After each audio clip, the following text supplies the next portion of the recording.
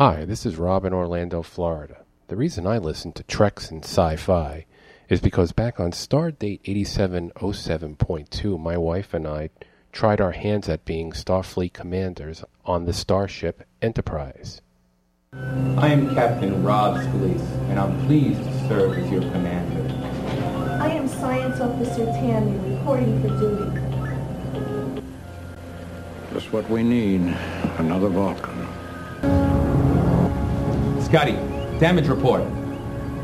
They knew right where to hit us, Captain. We're dead in the water. Greetings, Enterprise. I am Crown. I want you, Captain Kirk. Wait, you're not Kirk? No, but I am the captain. You? Captain? For the whole story, go to YouTube and search on Orlando Rob Trek. Hello and welcome to Treks in Sci-Fi. Thanks, Rob, for that cool intro from your experience at the Star Trek Experience. I still got to make it out there someday. Maybe this summer even, who knows. Got a good show for you. This will be podcast number 120 for May the 6th, 2007. It's a Sunday morning, about 10 a.m., and we're going to cover a episode of Enterprise, the first episode of the third season, called The Xindi, along with some other news, my kind of review and my impressions of Spider-Man 3, getting a few bits of business out of the way before I make my trip to Taiwan. So stand by. Here we go. It's been a long road, getting from there to here. It's been a long time, but my time is finally here. And I will see my dream come alive at last. I will touch the sky, and they're not gonna hold me down no more. No, they're not gonna change my mind. I've got faith of the heart. Go where my heart will take me. I've got faith to believe I can do anything. I've got strength of the soul. No one's gonna bend or break me. I can reach any star. I've got faith.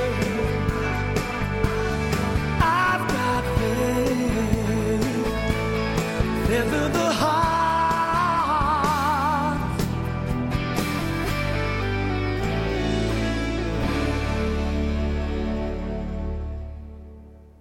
Well, welcome back to the podcast, everyone. This is Rico, of course, and you're listening to Treks in Sci-Fi. Welcome to any new listeners out there.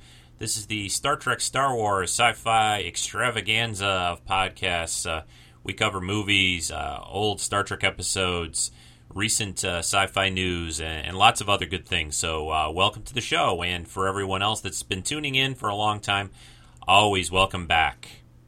Well, let's get some of the business and news related to myself and the podcast in general out of the way first as I'm planning this business trip. It looks like it got delayed a little bit by a couple of days. It looks like I won't be leaving till this Tuesday, which is May the 8th, but I will be back on May 18th. And like I had said previously, that weekend, next weekend, the weekend of the May 12th, May 13th, at first I didn't think I was going to be able to have any kind of a podcast or any kind of a release there, but somebody from the forums, I want to keep it kind of a surprise, has kind of stepped up to do sort of a really cool guest podcast. So look for that. I will be releasing that while I'm over in Taiwan. I'll be able to contact or connect up with the internet and get all that taken care of. I'm going to get it ready before I go, so I'll just have to kind of adjust and click a few things, and you'll have a podcast next weekend. It may come out at a little different time than Sunday. It might be Saturday. It might be later Sunday, depending on when I get a chance to do it. But sometime next weekend, you will have a podcast, a special one, and I think you're really going to enjoy it, and I think you should look forward to it because I really liked listening. I've heard it already, and it's really good. Well, I hope everyone has enjoyed listening to the last couple of podcasts, which were primarily interview shows. The first one from, I guess, just last weekend with Jeff Ayers, who wrote the that Star Trek chronology type book of all the novels and all the books and things out there. I really enjoyed talking to Jeff. It's a great book. If you haven't picked it up, Star Trek Voyages of Imagination. That's available in bookstores, Amazon, and everything. So check that out. And then talking to Christian Macht, who I did that over this past week, who did is doing this Star Wars documentary film, The Force Among Us. Both really great guys to talk to, a lot of fun, and you should definitely check out Christian's movie and pre-order it at the theforceamongus.com. Really looks like it's going to be a great film. Okay, I want to talk... We did get a chance. I wanted to see this before I left town for a couple of weeks. My sons and some friends went Friday night, opening night, to see Spider-Man 3, and I'm going to just spend a minute or two maybe talking about the movie. I'd have to say I'm going to try to keep this a very spoiler-free discussion and review. I'm not going to say a lot of specifics about the movie in general, but I'm just going to give you kind of my impressions about the movie, because I think this is... To begin with, I think it's getting a little unfairly and harshly trashed in some of the critics, the movie critics, and even some of the people, the fans, and people online talking about the film. So I'm gonna just talk about it for a minute or two. I really enjoyed the film, and I'll have to say I don't think it's quite, at least for myself, quite up to the other two movies. I still enjoyed it a lot. I thought they did a good job. The actors were all back, of course. All this you can see in the previews. They had some cool new villains. Toby was great as Peter Parker / Spider-Man again. Kirsten Dunst was great as Mary Jane. They introduced some new characters, primarily the villain-type characters. James Franco is back as Harry Harry Osborn, and he did a great job. Actually, he gets quite a bit to do in this movie, so I think he did a great job with that. I really enjoyed the movie. I think they could have made it a little tighter. I think they tried to put maybe a little too much into the film. But it's a good overall story. They really, I think, did a great job with it. The effects are just amazing, and this is definitely a movie if you're into comics and Spider-Man, if you like the other ones and that kind of stuff, and action. Definitely something you don't want to just wait. I've heard a lot of people saying, I'll just wait to watch it on DVD. I've heard it's not that great, and it's like, you really want to see this movie in the theater. This movie belongs and needs to be seen on a big screen. I always am really impressed by all the shots of Spider-Man swinging around the city.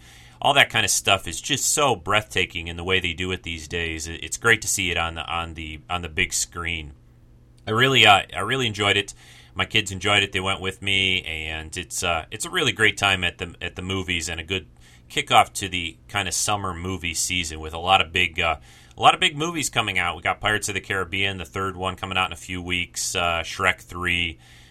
Later in the summer, the next Fantastic Four movie, the Harry Potter movie. So you kind of have to see these things as they come up, because it's going to be a jam-packed summer of movies. So Spider-Man 3, definitely worth seeing.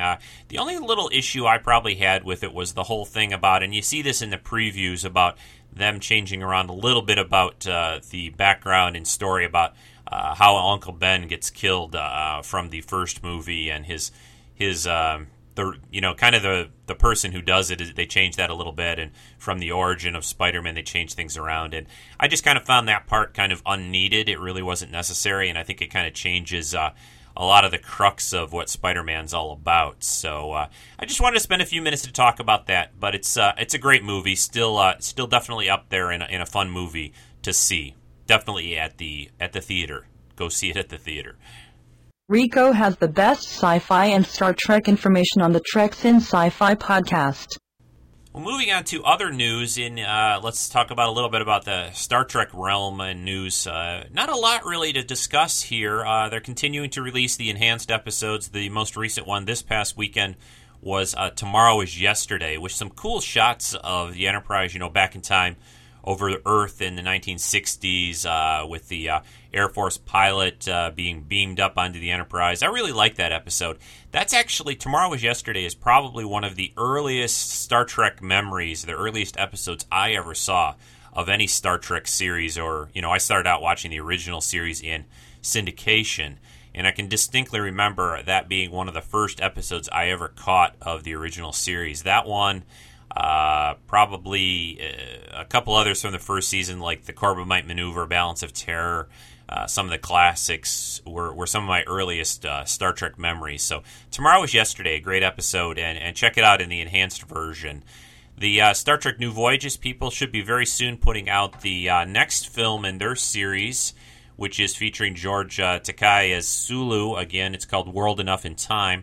You can always find information about them at StarTrekNewVoyages.com. So keep an eye out. That's supposed to be out very soon, sometime I think even this month in May. So keep an eye out for that.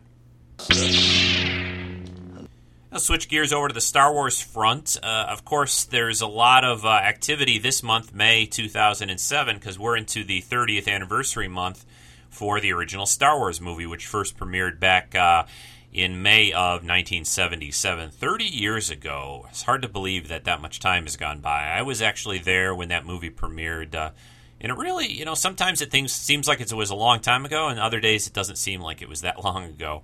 I really remember seeing it a lot of times that summer when it first came out. It really was a great time at the movies. I probably, until then, and maybe even since then, I've never really quite, I think, had such a thrilling time at the movies. I don't know, there was something about when that movie came out, and it's obvious from the history now of how much it captured the imagination of the people in the United States and of the world, I think. So it's really, I hope they really have a great time, everyone that's going to Celebration 4 to celebrate the 30th anniversary. A lot of cool things going on, a lot of things coming out to purchase. I just ordered off of Amazon the hardcover version of the making of Star Wars, where this book is basically a lot of interviews that were all done back in the early days of Star Wars when it first premiered, and even the year or so leading up to it, the making of the movie. A lot of very cool photographs in here that haven't been seen before. Looks like a great book. Arnie and Marjorie over at Star Wars Action News talked to the author of the book on a recent podcast of theirs, and I was definitely going to pick up the book, but after they talked to him, I was even more encouraged to pick up the hardcover edition too. Very good price on Amazon, and there is extra material in the hardcover edition of this book. So I would strongly suggest, if you're a Star Wars fan and you want to pick up this Making of Star Wars book, definitely pick it up, the hardcover version. And like I said, Amazon has a great price. I think it was only like $44 or $45 shipped, so that's a great deal. It's only a few dollars more than the softcover edition is when you go to the bookstore at Borders. So don't buy it at the bookstore. Buy it online. You can save money and buy almost the same book, but the hardcover edition off of like Amazon. So check that out. And I also just ordered the Master Replica's Stormtrooper helmet, as seen in the first Star Wars films, which they just put on sale. I guess it was about a week or so ago, which I don't think it's coming out until probably fall. It depends. Those things with Master Replicas, you do these pre-orders, and they don't usually release the items for several months. And they've kind of had some difficulties with doing helmets in the past, so we'll see how this one works out. I'm hoping they'll do a good job on it. And probably the Stormtrooper helmet is probably one of the most copied and handcrafted by all the fans out there over the years pieces. And this helmet in particular, this particular prop, it has probably been studied. Maybe Darth Vader's helmet is probably the next. They're both up there as far as how many of the people that are really into Star Wars and the fans that have created their own replicas have studied these pieces. So this thing's going to be scrutinized with a magnifying glass. But I just want a nice Stormtrooper helmet. I'm not, at least for those particular pieces, I'm not all that. If it's just a centimeter off here, or, a centimeter would probably be noticeable. I should say a millimeter off here, I'm not going to be have a problem with it, as long as it looks great, which I'm sure it will. And I think that just about covers all the news and events and items that I wanted to get to. I'm still, of course, watching all the cool TV. The Stargate shows are back and have been good. Painkiller Jane on Sci-Fi Fridays, I'm kind of not too thrilled with. It's okay, but it's kind of... they definitely don't have the budget. The acting is so-so. The stories, they're okay. But a lot of it I feel like is sort of I've seen before. Some of the storylines are really not that fresh or new, but I'll probably keep watching. Heroes is just great. It just continues to be a great show. I definitely urge everyone, if you haven't seen it, check it out. Hopefully they'll release a nice DVD Season 1 set over the summer for people who haven't had a chance to catch up, so they can over the summer before next season. So that's a very cool show, and I'm really enjoying that.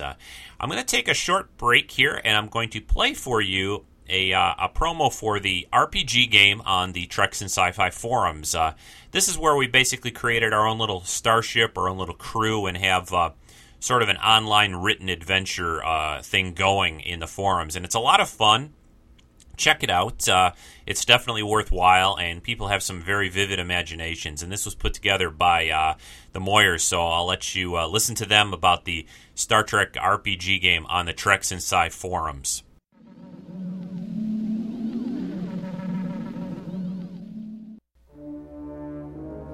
Commander, Lieutenant Peters spoke quietly as he advanced from the far side of the room.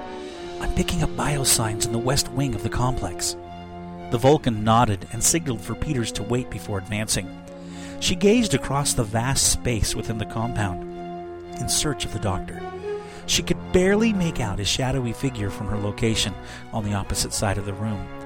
His search for life amongst the multitude of motionless forms had taken him to the far side of the complex. Sevril tapped her comm badge and informed him of the security's chief discovery. She made an annoyed sound within the privacy of her own mind. They do not want to jeopardize the safety of the away team. The utmost care should be taken in our investigation. Please meet us at these coordinates. We'll wait for you and Ensign Manrique before investigating further. On my way, he replied. As Dr. Peterson and Ensign Manrique ran across the obstacle course of debris and dead, 2 energy discharges struck them both in the back. The 2 crew members abruptly plunged to the cold stone floor. Though conscious, they were unable to move a single appendage to defend themselves from the unseen aggressors. The doctor's eyes met Manrique's. His gaze was stubborn and angry as he shifted in the direction of the away team. Through the gloom, Manrique could see the Tiberius and Klingon away teams progressing towards them, firing at the attackers. Beams of energy crisscrossed the darkened war zone, illuminating its once obscure contents. The anonymous aggressors provided cover for 2 of their own as they grabbed the paralyzed Starfleet officers and hauled them into a nearway corridor. With their hostages in tow, the shadowy assailants disappeared within the multitude of the dark passageways inside the immense complex. In an instant, they transported off the surface of Altair 3, leaving the winded away teams behind in frustration.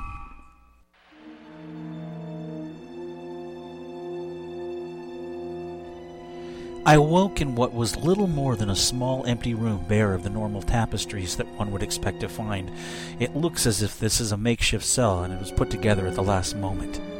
I could hear the muffled sound of voices, but could not make out what was being said.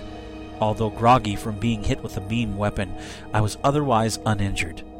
I still had my medical equipment with me and managed to modify my comm badge to that of a homing beacon and hoped that the Tiberius and the commander would check all hailing frequencies once they knew that I'd beamed off the planet. All I could do now was wait and see what my captors wanted with me and hope that my career in Starfleet would not come to an abrupt end. Quinn yelled, "Shields up!" and quickly pressed his comm badge. "All hands, brace for impact! I repeat, all hands, brace for impact!" The ship shook back and forth. Quinn fell to the floor, but quickly regained his footing. "Photons, full spread," Quinn yelled. Lieutenant Nagumo turned to Quinn. "Sir, they're pulling back. Should we pursue?" "Stand by, Lieutenant." Quinn pressed his comm badge. "Number 1, what is the status of your away team?" Sevril's voice could be heard. "Captain, the aggressors just beamed away, and they took Dr. Peterson and Ensign Manrique with them." "What?" Quinn announced. "Stand by. We're going to beam you back. Transporter room, beam the away team directly to the bridge." A few seconds later, the away team appeared on the bridge. "Helm, set a pursuit course." Quinn turns to Sevril. "Where are the Klingons?" Hi there, this is Rick from the www.treksandsci-fi.com forums, and what you just heard was some great, exciting science fiction written by fans of Star Trek. It's our RPG game that we have on the forum, and it is just a blast. I really want to invite you to come and be part of it.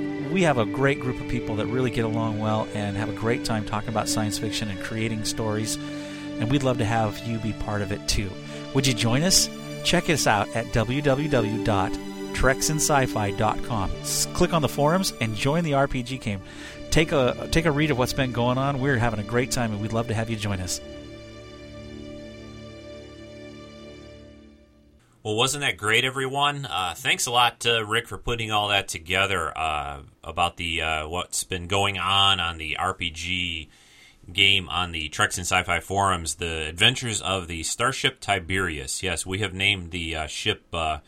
Took kind of a vote early on when this all got started of different starship names, and we named it the USS Tiberius.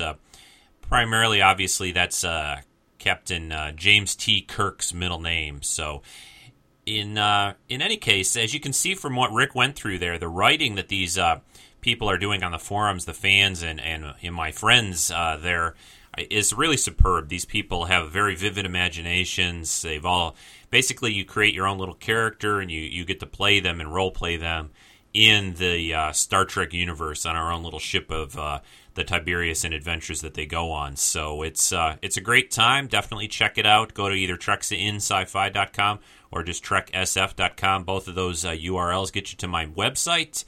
And click on the forums, sign up. One other thing I wanted to mention that I haven't really done that much yet is I've started to sound out a weekly kind of newsletter after I do the podcast about what's on the show and things. And the people that I've been using for that, the email list, come from people that are on the Treks in Sci-Fi forums. Those are the only email addresses of people that I know that listen to the podcast each week. So if you want to get this newsletter, which gives you information about what's on the current podcast and things like that, definitely sign up on the forums, and you will be getting this newsletter each week. So that's all I wanted to say on that subject. Thanks again, Rick, to putting all that together. Great job with the effects and the music. Really sounded cool. I was very caught up in the story as you went through it. So definitely good times. We're going to now switch gears, which is one of my favorite phrases. Oh, I have to say I'm drinking orange Gatorade today, so that's the Gatorade flavor of the day. Anyway, I'm going to switch gears, talk about what I think is probably one of the most underappreciated Star Trek series, and I've tried to cover it a few times on the podcast, Enterprise. The episode we're going to be looking at is from the first episode of the third season, which is called, the name of the episode is called The Xindi.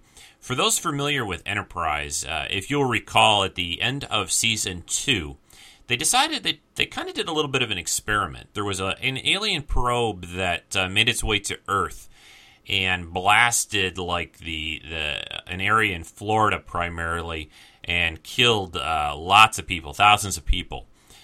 Commander Tucker, Trip, the engineer on Enterprise, his sister died in the attack, and this alien probe then subsequently crashes onto Earth, and they learn a little bit about what's going on and where it came from. They kind of track it, and there's an area of the galaxy that hasn't even been very explored called the Expanse, that they send the Enterprise. Its new mission basically is to go out into this area of space and find out, who launched this probe and basically stop them, because they're anticipating that there could be further attacks, and they got to find out what's going on. So what that set up for Enterprise is the whole third season basically of Enterprise became a season-long story arc of the Enterprise going into this uncharted area of space and trying to find out what the deal is with these Xindi, how to stop them, what's going on, and so forth. I really like this idea. The Deep Space Nine had done a lot of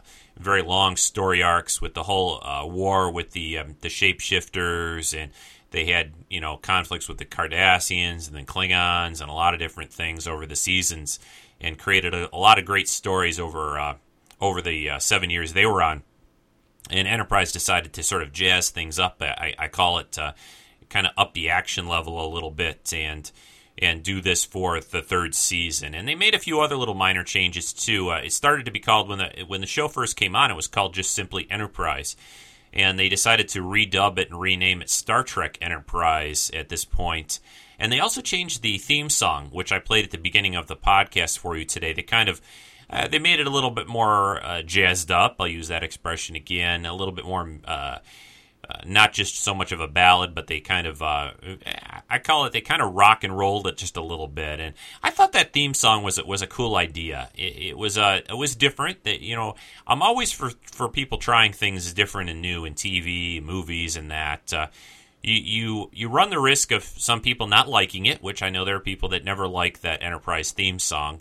But you also are, at least you're taking some chances and doing something new and different rather than the same old thing, which, you know, people will complain either way. They'll complain that you're changing things, and then they'll complain that, you know, for people who don't change things, like this movie sequels, people will complain that they're just doing the same thing again and again.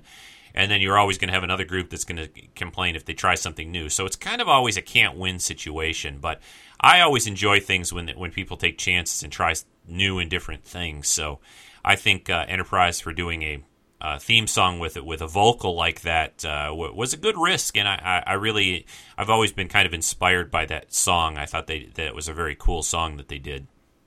I don't want to talk too much more. We're into almost a half hour in the podcast. Let's get into the main episode here, the Xindi. I'm going to first play, the clip I'm going to play to begin with is a sort of an bring you up to speed kind of thing. This aired at the very beginning of the episode, the Xindi, which was, the first episode of the third season. And this was to bring viewers who may not have seen the end of Season 2 up to speed on what was going on and this probe that attacked Earth and all that. So I'll play that clip for you right now. Last time on Enterprise,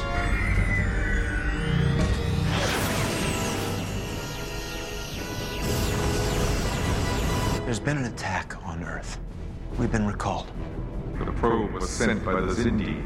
They learned that their world would be destroyed by humans in 400 years. Is there going to be some kind of service? My sister wasn't big on memorials. She was no more important than any of them. She was more important to you. There's nothing wrong with admitting that. Are you suggesting this is a Xindi? I sure as hell'd like to find out. You're to return to Vulcan. I believe that should be my decision. We received a distress call. Every crewman on board had been anatomically inverted, their bodies splayed open, and they were still alive. I want to remain aboard Enterprise. I've decided to resign my commission. You think you'll be comfortable with the military on board? I don't have a problem with non-Starfleet personnel. I'm gonna need all the muscle I can get when we cross into the Expanse. I can't wait to get in there, Captain. Find the people who did this. And tell me we won't be tiptoeing around. None of that non-interference crap DePaul's always shoving down our throats. We'll do what we have to, Trip.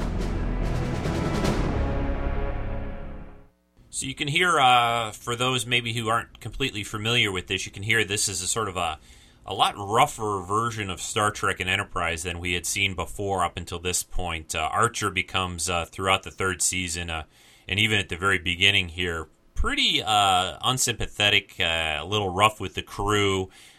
He's basically got we've got to do whatever we've got to do to find out what's going on and how to stop this situation. So it's a different thing. Again, like I was saying earlier, they took some risks here, and I think it kind of pays off. I really think they created a good long season story arc, and this was a good start to it.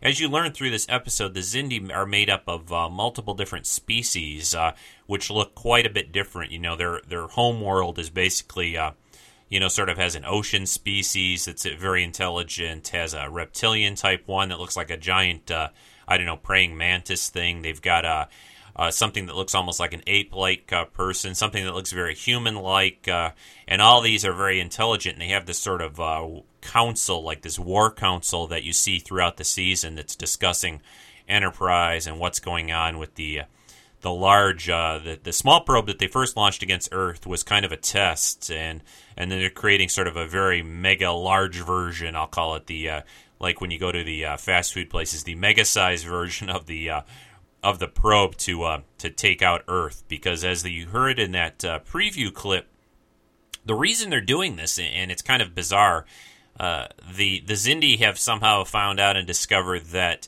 in the future, like 400 years in the future, that Earth and humans attack and destroy their world, and they're sort of creating or doing a like a preemptive strike by attacking Earth now before this can happen. And that's an interesting little thing. I remember that movie. What was that movie with Tom Cruise where they could see future events? The name of it's escaping me right now.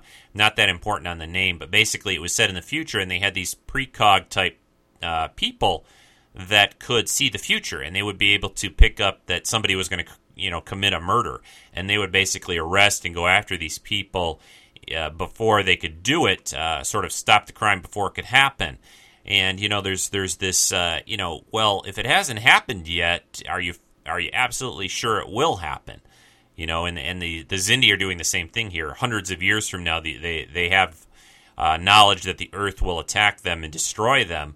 So they're saying, hey, we're going to get rid of you first. And that's an interesting kind of paradox. I don't see that it's really justified. Anything can happen in the future, even if you have some way of viewing it. It's always kind of in motion, and things can change.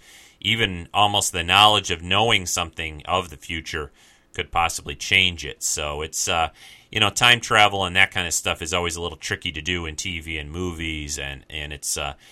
They're doing it in the TV show Heroes right now, and I think they're doing a pretty good job of it there. But you set up some very, difficult situations, and you kind of paint yourself into a little bit of a corner. But anyway, let's move on with the episode. The next clip is, I think this is also near the beginning of the show. This is with Archer talking about the situation. I think that it's in their sort of, they've created this sort of war room kind of place on the Enterprise to try to gather all the information they have on the Xindi and come up with ideas and plans. So I think this is in there, and he kind of is Malcolm, the weapons officer, tactical officer. He's sort of reading him the riot act, because Malcolm is he's not too keen on the way things are going. So listen to the clip.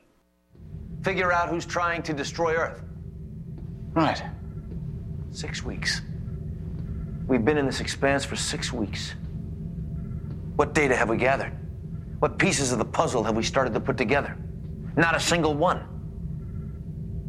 We don't have the luxury of being safe or cautious anymore.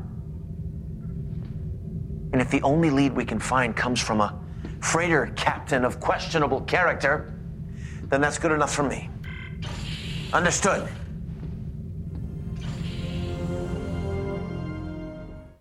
Yeah, like I had said, this is the tough guy, Captain Archer. He's always been probably a little more friendly with his crew than maybe other captains had been in other Star Trek shows, and he's almost it's like he's Captain. What was that guy? Captain Queeg? Is that in Moby Dick? Is that what that was from, or whatever? That was Captain Ahab, wasn't it? Queeg is a different story, but anyway, you know what I mean.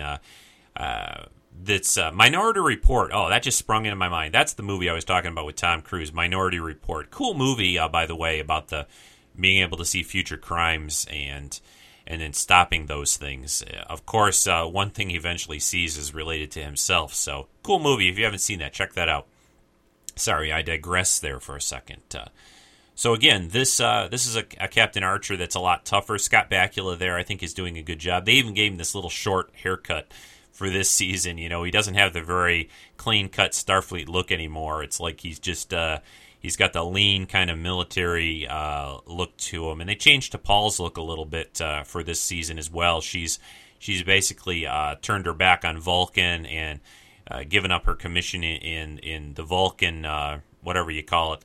It's not really Vulcan military, Vulcan science, I think, area that she's in. But whatever, her sub-commander ranking and her position with Vulcan is gone now, and she's now joined up with Archer to help them out there, which, of course, that's a good thing. And that kind of leads into the next clip, which there's a story that's going on or goes on through this season as well. Trip, who's the engineer, played by Connor Trinneer, one of the really, I think, one of my favorite characters and actors on Enterprise.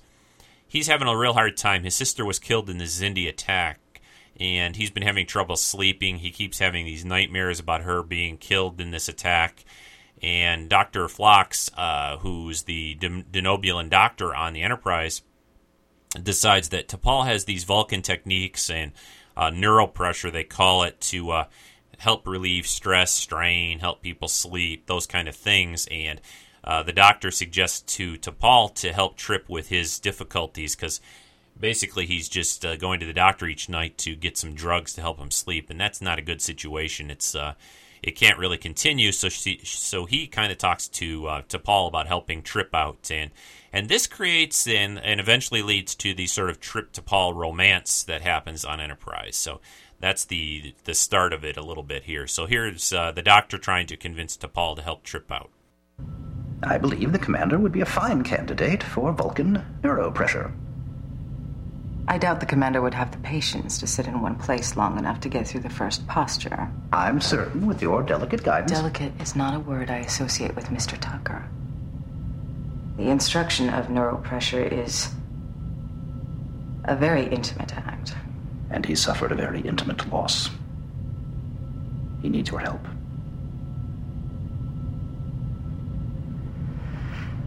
Have him come to my quarters. There's, one little problem. Assuming that you'd agree to my request, I suggested all of this to Commander Tucker earlier today. He was less than enthusiastic. I don't understand. Perhaps if I could get him to go to your quarters, you might be able to convince him of the lasting benefits of Vulcan neuropressure.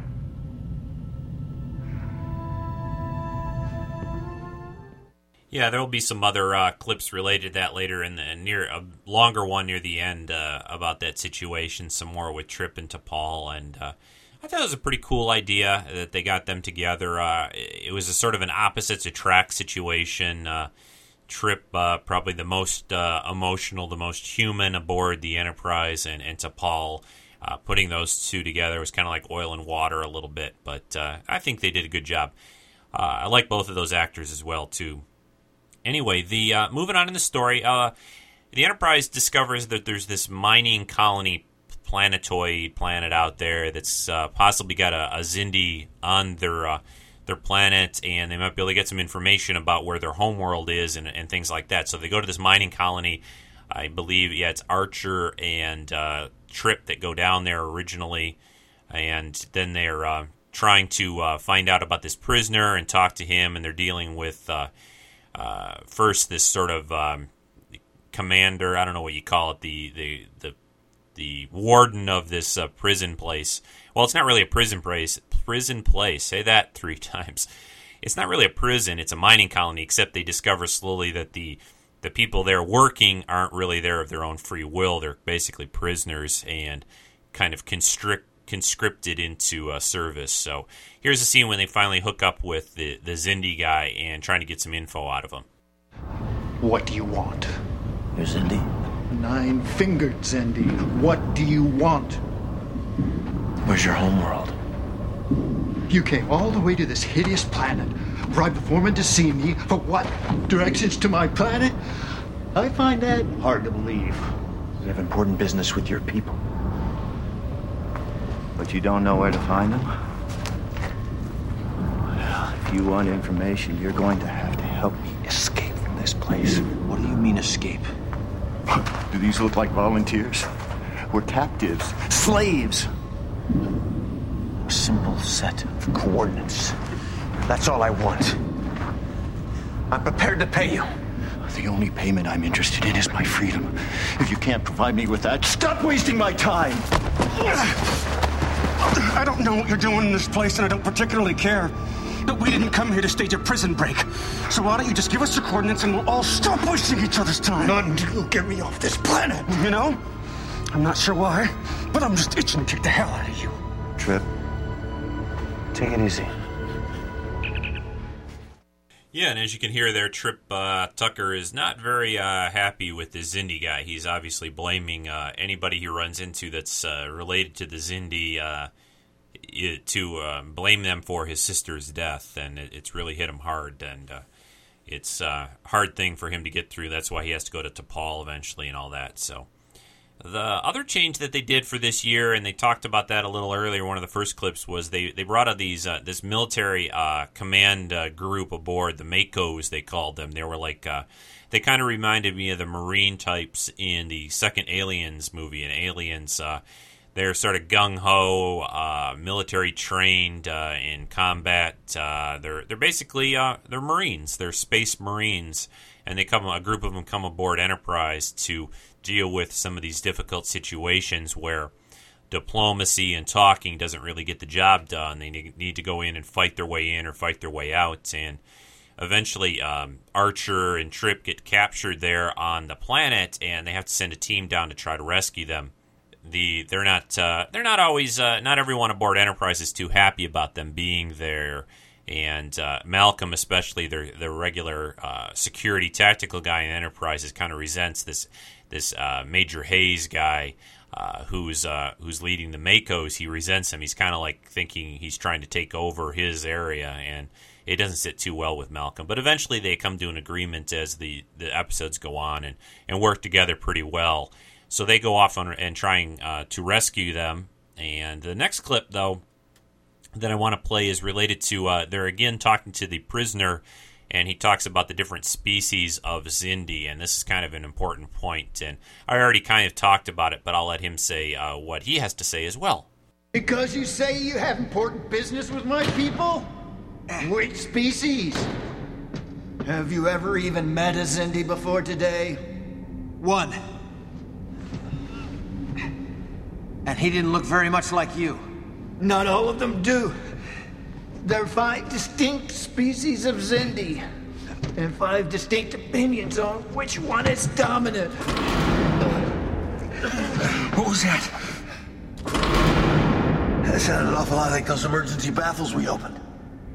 Why would they open the rest? Just help us get...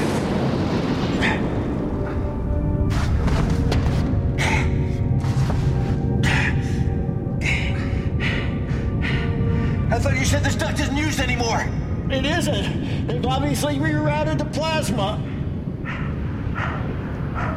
How far up to the next maintenance hatch? How far? I don't know. I think the safest bet is to head back down to the last one. I think you're right. That's where the plasma is coming from. We should go up. Suit yourself. It's too late. We'll be killed. Shut up. Just shut up. You know, they had a cool few scenes here on this planet. It was all full of this blue-green kind of dust that they were mining, and they get all this goo all over them throughout their trying to crawl through these plasma shafts like you heard in that clip, and pretty cool scenes. Nice set that they created for this show. They did a good job with it.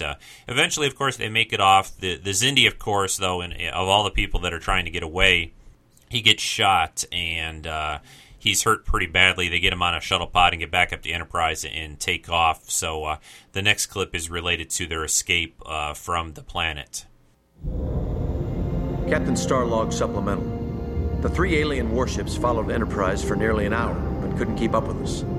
I guess they'll have to look elsewhere for new additions to their labor force. Come in.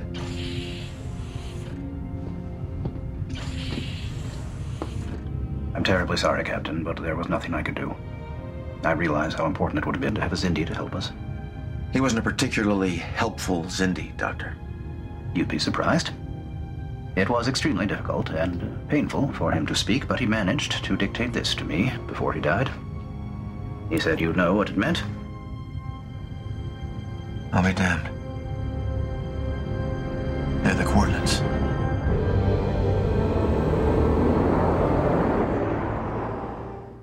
Yeah, so now they have these coordinates for the Xindi homeworld, or what they think is, and they head towards that area. The next clip I'm going to play for you is... This one's kind of long, a little more than 2 minutes, 2.5 minutes or so, but it's kind of an important one. This is the scene with Trip and T'Pol and the Vulcan neuropressure thing, but I think there's some good relationship stuff here between the two of them, and I enjoyed this scene, so I'm going to play the whole thing for you. Like I said, it's about 2.5 minutes, so listen to this. Vulcan science teaches us to prompt our bodies to create their own medicines. So, why are you still having trouble sleeping? The neural nodes that need to be stimulated are difficult to reach.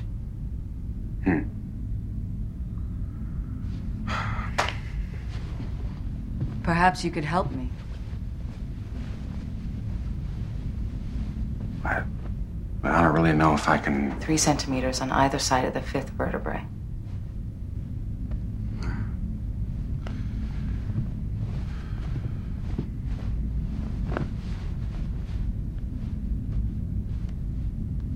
You can apply considerable pressure. I'm not sure which of these is... Right there. Right here? A little closer together. Harder. Harder. If I push any harder, I'll knock you over. Just like that. Please continue.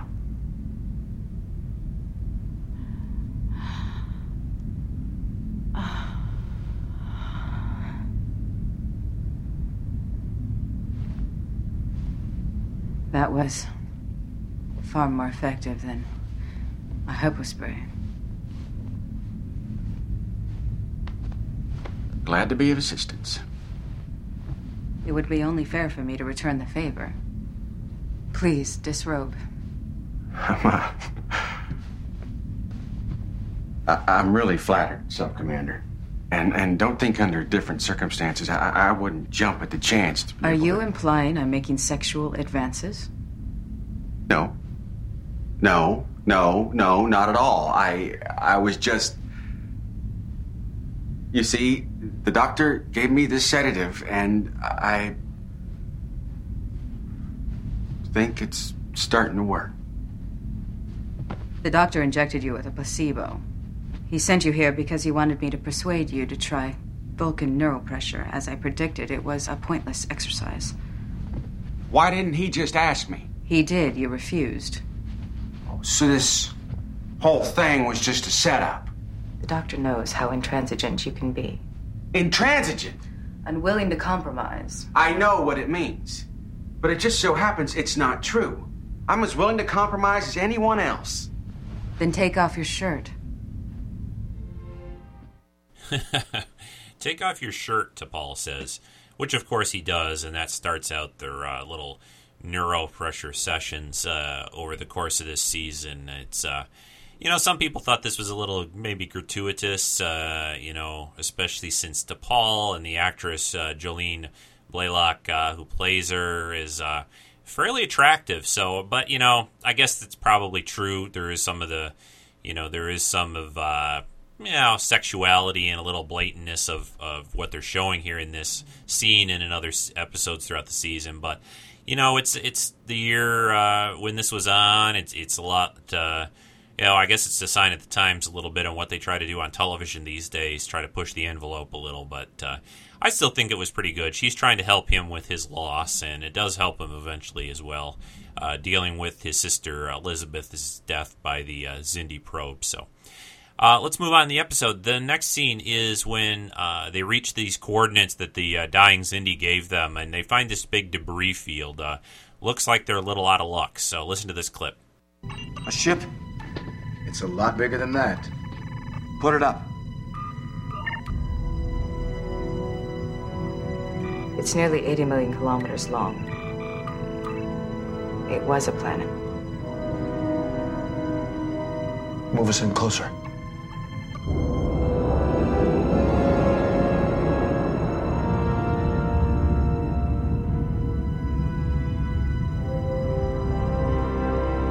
How long ago did this happen? Judging by the field dispersion, approximately 120 years. I'm pretty sure there was a population here, Captain. I'm picking up refined metals and traces of alloys. Some of them match the hull of the Xindi probe. They're building a weapon. Planning to annihilate Earth because they think we're going to destroy their world in 400 years. How is that possible if their world doesn't exist anymore? Hasn't existed for decades. We know the probe that attacked Earth was built somewhere in this expanse, and it was built recently. It's logical to assume the new weapon is being developed at the same location. But if it's not here... Prepare to go to Warp 4. What course, sir? Deeper into the expanse. Long-range sensors are showing increasing numbers of spatial distortions. You heard me, Travis.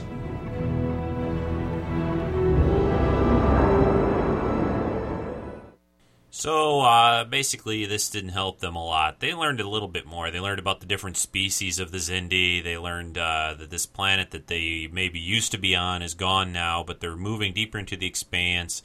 There's these weird spatial anomalies that create problems on the ship and even for the crew that they slowly run into in this season. Lots of good stuff. I'm sure I'll be covering other episodes from the third season of Enterprise. I got one last clip to play. This is with the Xindi, I'll call them the Xindi Council, talking about Enterprise a little bit. And some of this stuff won't come through because the little reptilian guys that speak in this clip are all subtitled. They're speaking in these clicks and weird noises, but you get the basic idea. They're having a little dispute about who wants to destroy Enterprise right now and who wants to wait and see to try to learn more about the humans and that.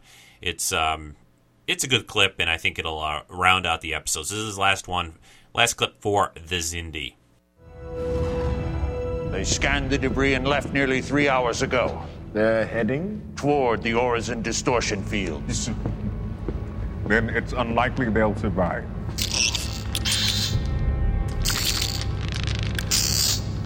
If they are the first wave of an invasion, it would be best for us to remain hidden. Let them keep searching.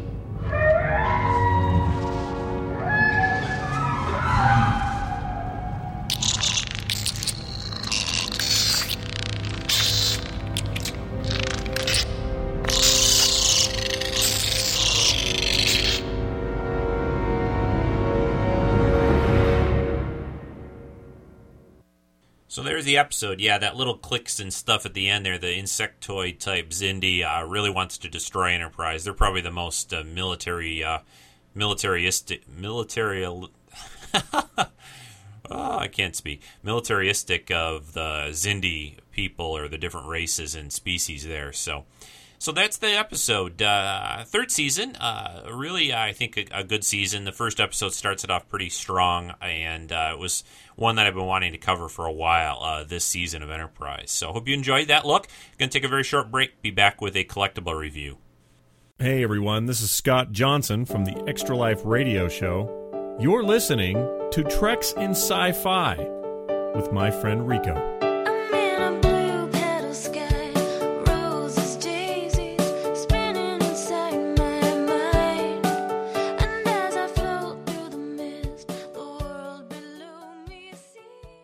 Okay, the collectible I would like to talk about this week, I haven't talked about any collectibles recently, but this one I got a few weeks ago. It is made by Gentle Giant. It's a Star Wars item. It's a Star Wars statue.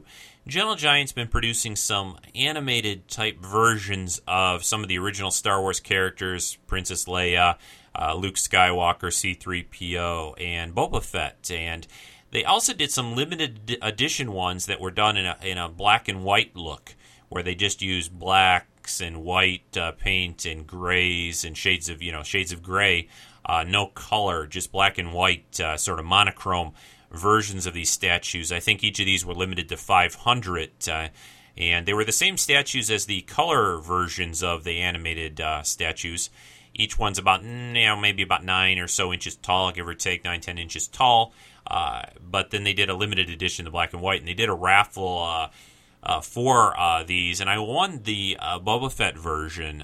You still had to pay for it, so don't think I got it for free. The raffle was basically to see if you would be able to purchase one of the limited edition black and white versions. So anyway, the one I'm talking about is the Boba Fett. I didn't have the color version of it, so that was good. I didn't really want to have both versions. It's nice. I'm not really a completist when it comes to a lot of these kind of things. So I already had the Princess Leia Gentle Giant animated statue. I had the Darth Vader one, which is already mostly in black anyway. But the Boba Fett I didn't have yet. And it's a very cool statue in general, not just to mention that this is a more limited edition version I got in black and white and gray. But he's in kind of an action pose, holding out his blaster. The sculpt is very good. It's a pretty good paint job. There's been a few issues with some of these animated statues for Gentle Giant, and the paint has been maybe not as accurate and as careful as it could have been. It depends a little bit about the particular statue that you get. there is some variety. These things are kind of hand painted. They're not mass machine painted. There's some people over in China somewhere on a little assembly line making these things. But the black and white ones, I think maybe they did a little nicer job just because there was a more limited edition and versions of these. Not as many were made. So I think they did a real nice job. And this is a cool piece. I'll have some pictures in the collection gallery, which will give you a better idea what it looks like. And the nice thing about these two for Gentle Giant and these statues, I think the price point is not that bad. These things are only in the just a little under $100, about $80, $90 each. Not super expensive. They have the premium format statues. Sideshow Toys, that they do those for some of the Star Wars characters. They just did a Princess Leia. They've done a Han Solo, a Luke Skywalker, and they're great statues. They're amazing. And they're big. They're about 18, 20 inches tall, but they're very expensive. They're in the $250, $300 range or so. And I think even maybe up to $350. They did Darth Vader as well, but a lot larger statue for Sideshow. Very very nice pieces, but very big, hard to display in store sometimes, and about maybe 2 to 3 times the price of these Gentle Giant ones. So for different people, different people have different amounts of money to spend on this kind of stuff. So anyway, Gentle Giant, very good stuff. You can always find them I think the URL is gentlegiantltd.com to find out what they've got up for sale. And they're always releasing new things, and they sell out pretty quickly. A lot of the stuff you have to look for on eBay, especially the black and white ones, which were, like I said, a limited edition raffle to get those. So you could never really directly buy them off of their website. So I think they were first released. I think that the majority of them were released. I think half of the 500 were released in Japan, I believe, somewhere in Asia. And then the rest were raffled off to, you had to be part of the Collector Society for Gentle Giant to be eligible for the raffle as well. So, and of course, I'm in that Collector Society just like Master Replicas, because I'm a collector and I love this stuff. So check out the pictures. It's a good piece. And, well, folks, I think that's just going to about wrap it up for podcast 120. Like I said earlier in the show, next weekend is going to be a special guest podcast. Actually, it's going to be, just to give you a little preview, it's going to be two people talking on the podcast, and I'm going to just create a very little quick intro for the show, but it'll be basically those two talking during the podcast, and I think you're going to really enjoy it. And then I'll be back in 2 weeks when I'm back from my trip to Taiwan. I hope it goes well. I've been there. I was there last summer, so it does help to know where you're going and what you're going to be dealing with. It's rather warm over there even already right now in the mid to upper 80s with a fair amount of humidity. But hopefully I'll be able to help out this company and get some business going with them with my company. So, yes, Rico does have a day job, which helps pay for all this stuff that he buys and other things like food and college educations and things. My son is home from college, actually. Just finished up his first year at college and did well. So I'm glad he's home for the summer, and it's kind of nice that he'll be home too when I'm out of town. So that's it, everyone. Take care of yourselves. I will try to, just so you know, on the main TrekSF.com website, there's a Flickr account there. Over the next week or two, I'll be trying to post some pictures from Taiwan there, also on the main website and as well on the forums. And sign up on the forums if you haven't. We have a really great group of people there. And like I said, you can get the newsletter for the podcast, do the RPG game. Lots of fun things going on there. So definitely, if you really are a fan of the podcast, you definitely should check out the Treks and Sci-Fi forums. So until next time. Oh, one last thing I haven't mentioned in a long time, probably the email address. You can always contact me at treksf@gmail.com. There's a voicemail at 206-88-TREKS. So those are the contacts for the show and for me. So until I talk to you again, I will be flying the friendly skies, as they say. Take care, everyone. Bye-bye for now.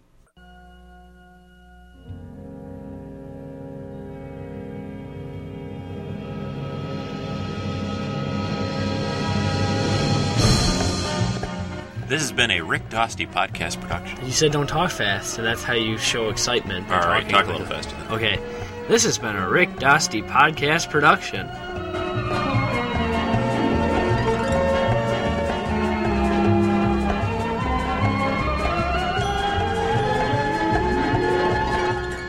This podcast, copyright 2007, all rights reserved.